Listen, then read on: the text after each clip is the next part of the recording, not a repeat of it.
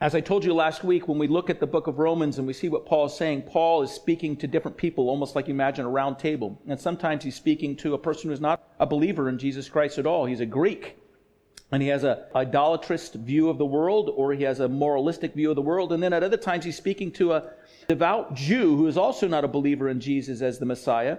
And he has a kind of a legalistic religious worldview. And then at times Paul pivots and he's speaking to a Gentile believer, or he's speaking to a Jewish believer. They're all at the table.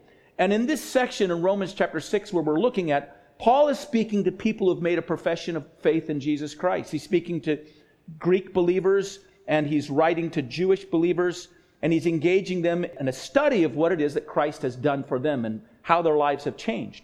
Now, if you're not a believer, this will sound really strange to you. This will not necessarily make sense.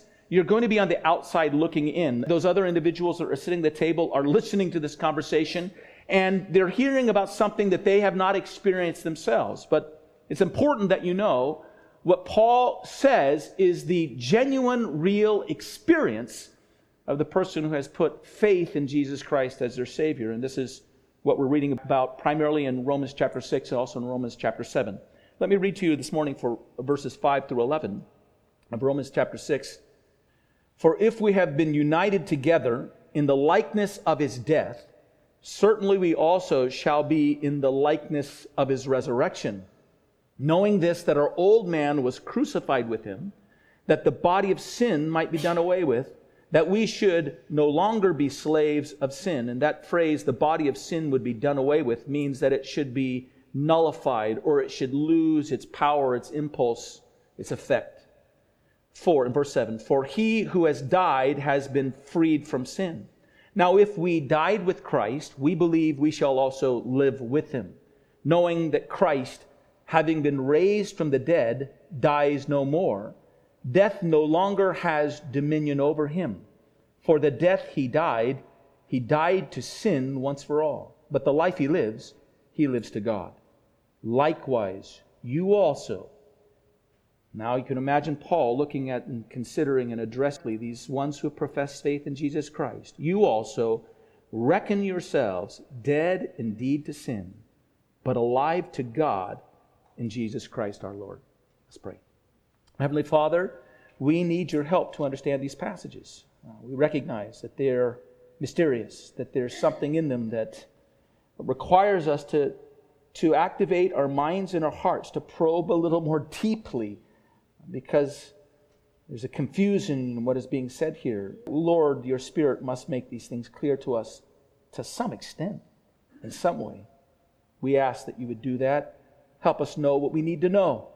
Help us to understand what we need to understand, so that we can glorify you, dear Jesus, so that we can honor you for what you've done and accomplished for us, so that we can align our own understanding of ourselves, we who have professed faith in you, with your declaration of what is at the base and the foundation of what we are now through you.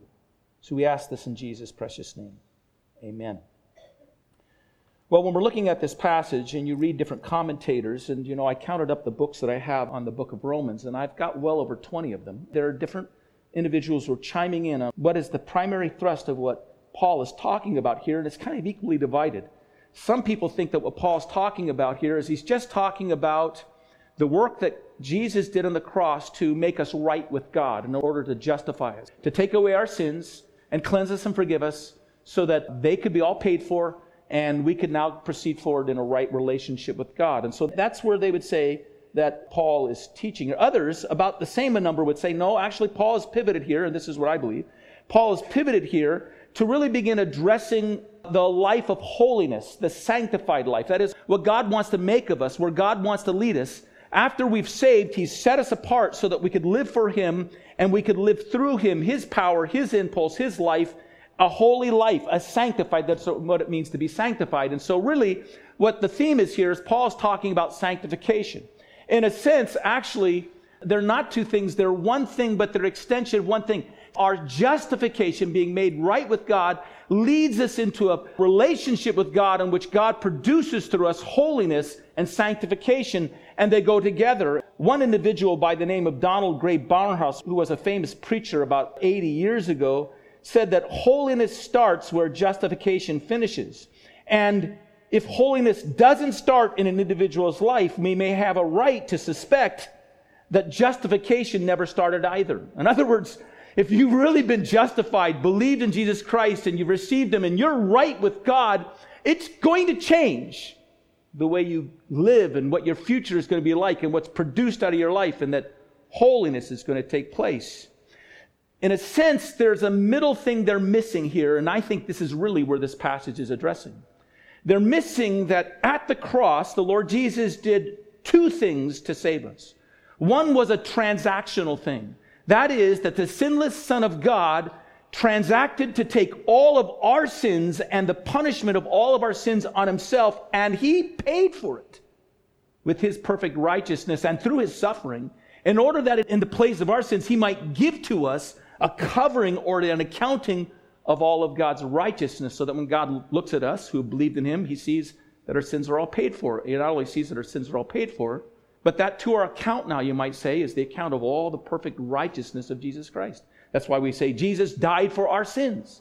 He died for my sins. He took the punishment of my sins. That's a transaction that took place on the cross. But there's another thing that takes place. That's what makes for justification, being made right with God. But there's another thing that Jesus did on the cross. He made it possible at the cross for me to become, who put my faith in Him, a completely new person. He did a work that opened up a pathway for something transformational, not just something transactional. And that is where I'm transformed. Because I believe in Him and I trust in Him. I put my faith in Him. The Bible says I'm born again of the Spirit of God. I receive a new life. I believe this portion of Scripture is talking about the new life, the regenerate life. It's called regeneration. The new life that is brought to us when we put our faith in Jesus Christ. And that new life actually begins, it's initiated in the cross of Jesus Christ, where Jesus Christ died. And that is what Paul is talking about here. And we're going to be talking about things we talked about last week, and we're probably going to talk about this for some weeks ahead. Because Paul doesn't just say this once. He says this over and over and over again, because it's such a tremendous truth, and yet at the same time it's kind of hard to accept that it's true. When you look at your life sometimes, and you see the way you behave sometimes when you wake up in the morning. You know, you can go in the morning in a perfectly good mood, and you can wake up in the morning and you don't even know why, but you're in a foul mood, right? You can go to bed with a woman who loves you, and you can wake up and you don't want to go near her if she has a frying pan in her hand. So this happens sometimes. And so as a result, you have a hard time. Well, how does this regeneration thing work? Well, Paul's going to explain this over and over again so that we understand it, but let's go back and consider some things that we've talked about here. And the first thing I want you to see is that at the moment that an individual puts saving faith in Jesus Christ, that individual is planted into the death of Jesus Christ, and so in turn they are brought into the resurrection life of Jesus Christ. That's what Romans 6 is talking about. Romans 6 is actually describing and then presuming upon a miracle that happens to us at salvation. It's something so wonderful that it's hard to fully understand, but in the moment and hour in which I put my trust in Jesus Christ as my Savior and Lord, my old spirit, that old man who was bound in sin and under its condemnation, basically living out a pattern of selfishness and a pattern that was taking him away from the will of God, that old man was put to death. It's as if God took at that moment that I believed in Him, my old spirit, who I am in my essence, and He drew me back 2,000 years ago, and He put me into the death of Jesus Christ, and I died with Christ in that moment. And so, what do we read here? Paul says we have been united. That means we've been planted or linked up together in Jesus Christ in the likeness of His death. That's in verse 5. See there in verse 6 he says, our old man. Now remember, he's speaking to the born-again individual, the person who's put his faith in Jesus Christ. He says, our old man. He says, your old man was crucified with Him. You can see in verse 8, he says, we died with Christ. We've actually read that before in verse 2 as well. It says, how shall we who have died to sin live any longer in it? We've died. It's happened. It's taken place. So in that moment, which I gave my life to Jesus Christ, the old man was put to death. And in that moment, a new spiritual man, a new spiritual woman is created and raised in the resurrected life of Jesus Christ. That's what's being talked about here. 5 and 8. Look at verses 5 and 8 for a second. There it puts the death in the past. It's something that happened. It's there with Christ in his death upon the cross. But then it appears that he puts the resurrection life into the future. Verse 5, it says, that we have been united together in the likeness of his death, certainly we also shall be in the likeness of his resurrection. Verse 8 says this, now if we died with Christ, we believe that we shall also live with him. And so we might look at that passage and say, okay, what Paul's talking about is, he's talking about two historical moments way back in the past. In some wonderful way, I died with Christ in the past on the cross where Jesus died. By the way, a real actual death, an agonizing death, a death that put him into a tomb, and they laid the spices over him in death. And I was in that death. And now it's also saying that in the future, I'm going to be with Christ in the resurrection. He's going to return. And one day he's going to call me forth. I might die before he comes back again, but the Bible is saying that when I die, my spirit will go with the presence of the Lord Jesus. And then when he returns to the earth one day, he's going to raise my body as a glorified body, and I'm going to be united back with that body in a glorified way, and I'll be forever with the Lord, enjoying the resurrection life with him forever and ever. And how wonderful that will be. And that's going to be real too. Going to be something that you experience. That's not a theory, a ethereal dream, but it's going to be a reality that's going to take place. So you can look at the past. Okay, that's what it's talking about. It's talking about that reality of something. Somehow I died in the past, and somehow I know this. I'm going to live with him someday forever in the future, and I'm going to be with him forever. But now look at verse 11. Because verse 11 would indicate to us that this reference to the resurrection that's been made in verses 5 and verse 8 is not to the resurrection we'll someday experience when the Lord Jesus returns, but it's actually a reference to the resurrected impulse of life that we're to experience as followers of Jesus Christ right now, in this moment, at this time. So here's what it says in verse 11. Paul says, likewise, reckon. The word reckon there just means do the math, add it up, count it as a fact. Consider it a fact that you yourselves are dead indeed unto sin and alive unto God through Jesus Christ our Lord. For the believer, in a sense, the resurrection has already come. When I trust and believe in Jesus Christ, at that moment, I come in contact with the resurrection life of Jesus Christ. I have that life. Actually, here's what happens. This is what Paul's saying. At the moment that I put my faith in Jesus Christ to be my Savior, I first came in contact with his death and all that I was and all that was driving me in my sin and in my selfishness, my own pursuits. All that man died at that moment. And then in that death there was a flash of life, and I began to live in the resurrection power of Jesus Christ. And these were combined together. My death, my life comes through Jesus Christ. And this is what Paul's talking about. This is something that, in a sense, we have to get our minds around. But it's this idea that the person who believes in Jesus Christ counts the old things he was as completely dead, and the new thing he is been given to him through Jesus Christ alone. I want to just explain this a little bit more to you and try to help you understand this. When Jesus died on the cross for your sins, paying the transaction for your sins, he was completely alone on the cross. He was dying in your place. You were not there. Your sins were there, placing upon him, bringing him into suffering and misery, and he bore the hell you deserve alone on the cross for your sins. He was all by himself, dying on the cross, and then when he had finished paying the price of your sins, he cried out from the cross, "It's finished." The payment's made. He did that all by himself for you. But then something mysterious took place. After he did that, he said, "Father, into your hands I commit my spirit." And then the Bible says he gave up the ghost, which means he died. Now, here's what this passage is saying.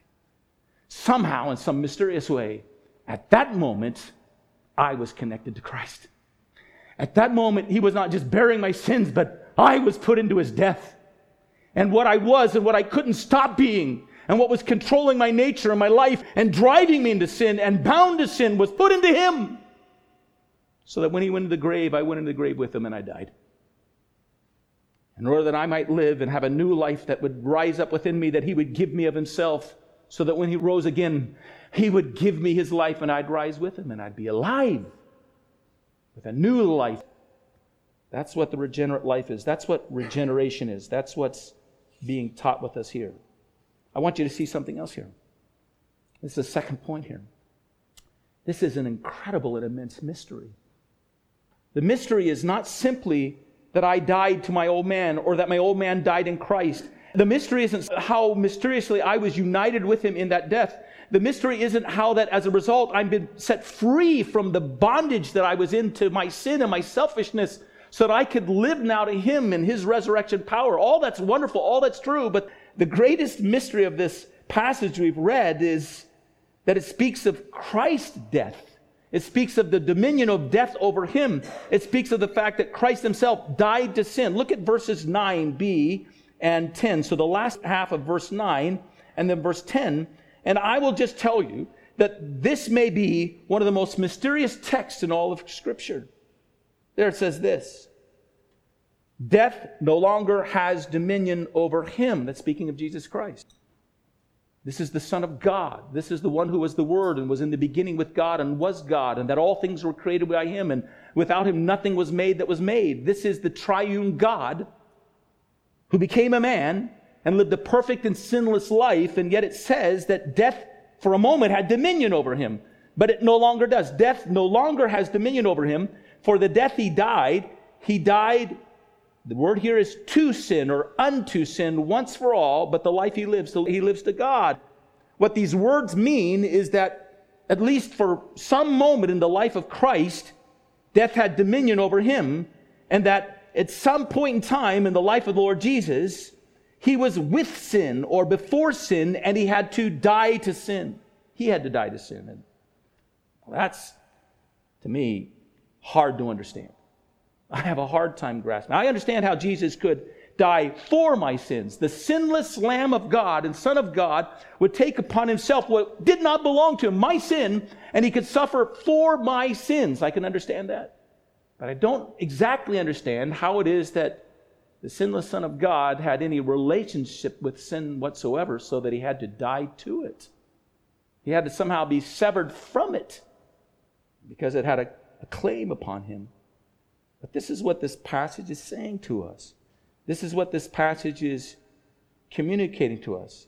This verse says that Jesus, the sinless Son of God, died to sin or in relationship to sin so that he may live to God. And the question I have to ask is, in what way did Christ die to sin so that he can now live to God? And I think the answer is this.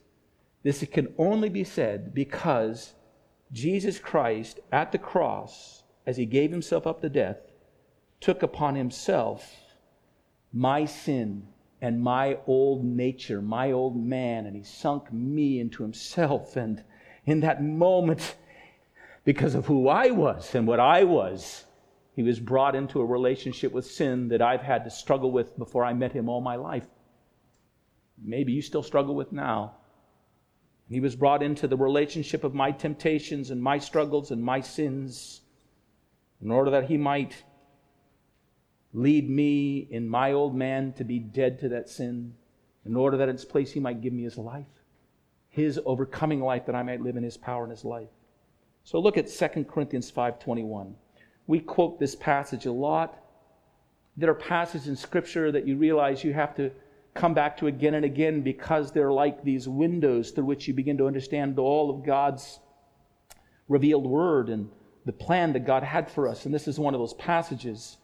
There it says of the Lord Jesus Christ, speaking of God the Father, he made him, Jesus Christ, who knew no sin, to be sin for us, that we might become the righteousness of God in him. Now I read that passage and I might say, okay, there's justification. Jesus bore my sins in my place in order that he might cover me with God's righteousness in an exchange, in a transaction. But if I read this again, I also see there's a transformation here. He had sin brought into himself in order that the righteousness of God through him might be brought into me. And I might have his righteous life, living and abiding and expressing itself within me. Jesus Christ, the sinless, perfect Son of God, became sin for us. Here's what we can conclude. Not that we'll ever entirely be able to understand this mystery. Death could never have come near the Son of God, but that he took into himself ourselves, us, and our old sinful natures, us who were bound to sin. Sin had no approximation to the Holy One of God, but that he, beyond taking sin upon himself as a penalty, he took you and me upon himself. The fallen, corrupted, caught in the web of sin, you and me, he took us into himself. And on the cross, the Lord Jesus assumed our sins. And because the Lord Jesus assumed our sins on the cross, death and sin for a moment put a claim upon him, the Savior. The same claim that has been upon you. If you're unsaved, it's the same claim that's on your life right now. If you've given your life to the Lord Jesus Christ, it's the claim that was on your life up to the day that you believed and trusted in him. A claim that manipulated and maneuvered you and brought you under bondage and under control and opened up a pathway for the immaterial part of your life to be, in a sense, bound in a relationship with sin that you couldn't break free from. The Lord Jesus entered into all those things for a moment when he took us into himself, and then Jesus died to it all and buried us and that old man in his death in order that we might live in his regenerate power and his resurrection power. And all we can say is it's mystery. It's 'tis mystery all. That the Son of God is no longer under the dominion of sin, and so we are no longer under the dominion of sin. And the Son of God is no longer, he is dead to sin because he died to our sin and died to the assumption that he had received of himself into himself to sin. And so we who trust in him are no longer, we are dead to sin as well. We're no longer bound to it, no longer in relationship with it.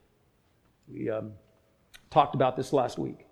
We used some examples from Scripture. The Bible talks about a woman who's married to a man, and if the man dies, she's no longer bound to him. And we use this as an illustration to say, in a sense, that we might think, because we die to sin, that we're no longer in relationship to sin. And in this case, it's as if sin is the husband, and the wife is the one who's bound to him, and we're so kind of woven into the commitment of selfishness and sin. We don't know where our inner self, the deep core of who we are, that immaterial part of us that in a sense is behind the keys, that's coordinating all the DNA and everything that we are physically. That inner self is so bound and wed to sin that we don't know where selfishness and sin ends and where we begin, or where we end and sin begins. It's all tied together. It's as if we become one in almost like a matrimonial relationship with this compromised state. And that's the old man. That's what the Bible is describing as the old man. And then when I come to Jesus Christ, it's not sin that dies. We can see that right now. It's all around us. But the person who was wed to sin, us like the wife, we die. We don't have a relationship in that way anymore. We're dead to it. We died to it. And a new spirit, a new life is given to us through the resurrection life of Jesus Christ. So the Bible says if anyone is in Christ, he's a new creation. The old has passed away. That's what you say when someone dies, by the way. John passed away last week. The old has passed away and everything has become new. We're new in Christ. We're new creatures in him. And that means when temptation and sin comes knocking at my door and pretends that he has a key to my house and my life and says he's going to claim me, and I have a relationship with him and he's beckoning me to come and yield myself back to his favors, I can say, you're knocking at the wrong door, because who you're looking for doesn't live here anymore. Dead to you. Not wed to you anymore. My spirit has been bound up in Jesus Christ, and I live through his power and through his life, and I'm a new creation. That's kind of what's being talked about here. And that's what Christ accomplished for me mysteriously when he brought me into his own death and put me to death, in order that he might bring me into his resurrection and bring me into life. Now listen, sounds kind of strange, hard to get your brains around, hard to accept. It's true. What Christ has done for us. Let me make one brief application. Regeneration, being born again, means that you're not what you were. You're something new and different. It actually means that there's a clear distinction between the person who's been born again and the person who's not been born again. The person who's put their faith in Jesus Christ as their Savior, and the person who's not been put their faith in Jesus Christ as their Savior. It's not something that church has emphasized very much, because we've kind of wanted to say to people, we want to relate to people by being able to say, come on, join us. We're no different than you are. But the problem is, if you can say you're no different than anyone else who's not a believer in Jesus Christ, who hasn't committed their life to Jesus Christ, the only way that could be true is if you're not a believer yourself. If you've not come to Jesus Christ and received Him, because this passage is saying it's not true. I'm a new man. The old man I am is dead. Now what I can say to someone is, been there. Know what you're going through. Know the experience. Know the captivity. Know the loneliness. Know the sense of alienation. Know the pattern of trying to over and again achieve and gain and sliding back again. Know it. Know the defilement. Know it was there. Know exactly what you're going through. But I'm not there any longer. Somehow, wonderfully, that died in me some time ago.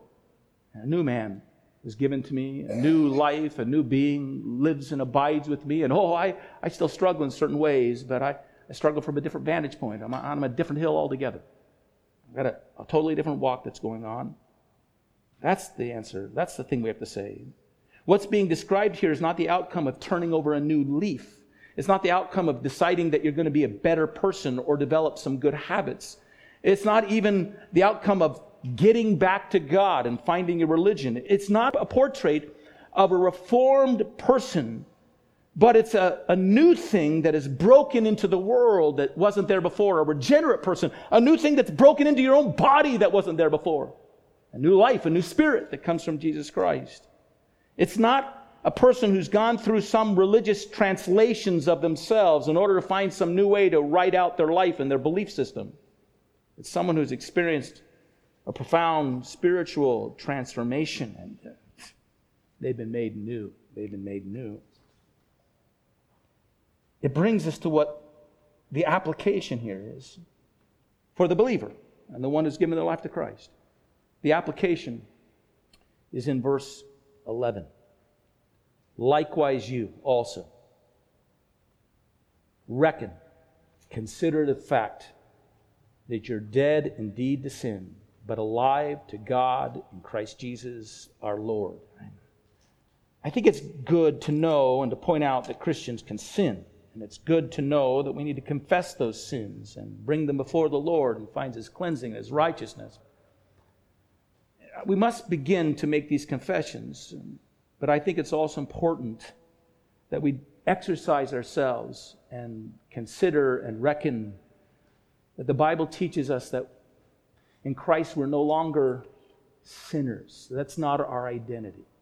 We're not just sinners. We're not just like everyone else. If you could say that it's true, there's something essentially wrong in your walk with Jesus Christ and your knowledge of Him. The fact is, this passage is teaching us that we're something completely new. The Bible actually refers to us and identifies us this way: to the saints in Ephesus, to the saints in Philippi, to the saints in Colossae, to the saints, to the holy ones, to the ones who have this whole new life, the sanctified life. And this is an identity that we need to, in a sense, submerge our thinking and our minds and our consideration in as we walk through every pathway in life and as we engage all the different things that are all around us in the world in which we live. We are regenerate souls with the mind of Christ and the righteousness of Christ not only covering us but abiding within us. We are cleansed and purified individuals who have a new spirit that has been brought into proximation with the Spirit of God Himself, so that we might, through Jesus Christ, live out a righteousness that would give honor to Him. Here's a reason why you need to separate yourselves from the things of the world. You're not of it. Here's a reason why you shouldn't be too engaged in fellowshipping and pursuing the things of this world, because, well, they're not for you. They're not the things of the life that God has given. I'll remind you of a proverb that's found in Proverbs 31, where the proverb begins with this. A mother is speaking to her son, who's a prince. And the mother says, "What, my son? And what the son of my womb? And what the son of my vows? Do not give your strength to woman, nor your ways to that which destroys kings. For it's not for kings, O Lemuel, it is not for kings to drink wine, nor for princes intoxicating drink." And what's being called here is this: live like royalty. Live like what you've been made, and what you are. So how is the regenerate person supposed to live? He's supposed to live like a person who has the King of Kings and Lord of Lords living within them and in their hearts in deep life-changing relationship, living and expressing himself at the core of their being, living holy as he is holy because he lives in us. It's possible because he's changed us. Let's bow our heads and let's pray. Heavenly Father, what a mystery. Almost a boast we don't want to make. It sounds proud. Strikes with a lack of humility. And on some occasions, it doesn't even sound real. But if it's true that we believed in you and put our faith in you, and all of our hope and trust is in what Jesus Christ did for us at the cross, it's true that he not only died to take away my sins, but he died there in order to take me away and give me a new life and make me a new person. And if it's true that Jesus Christ has indeed died, then this has to be true. I, who have believed in you, have died as well. And if it's true that one day he's coming back to raise me from the dead in order that I might live forever with him, and that now he's giving me that resurrection life, then I have that life. It's true. It's true. Forgive me, O God, for choosing to live by falsehoods instead of by what you have declared to be true. Anchor me, set me down on the foundation of a new life. And Lord, I pray for anyone here who doesn't have that as a foundation, that today they would leave this place knowing they believe in Jesus Christ as Lord and Savior, knowing that he's sufficient to take away all their sins, but knowing even more that he's sufficient to give them a brand new, completely new life in him. That they just receive that from you by faith. Let you begin building a new life for them through your grace and your mercy. I praise you, dear God, for the things we're considering and for what we need to consider over and over again. We'll give you glory in Jesus' name. Amen.